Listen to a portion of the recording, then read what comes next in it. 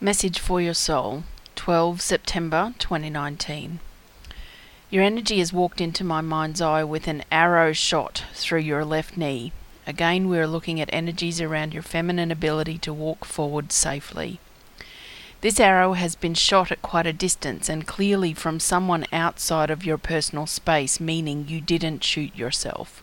And that person is a really good shot. They've been practicing shooting, in air quotes, at you for years and are an adept shot because this arrow has hit home. Not enough to stop you walking, but enough to make it hard and painful at times. Now, this arrow is not an old-fashioned one. It's one that would be used in an Olympic competition. It's made of carbon fibre and so very aerodynamic. It could pass as a military precision piece.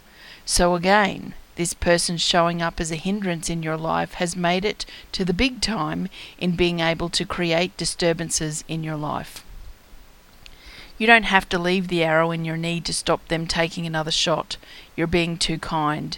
You didn't know that all of these years, all you had to do was look at them and say no more. Your resilience is building.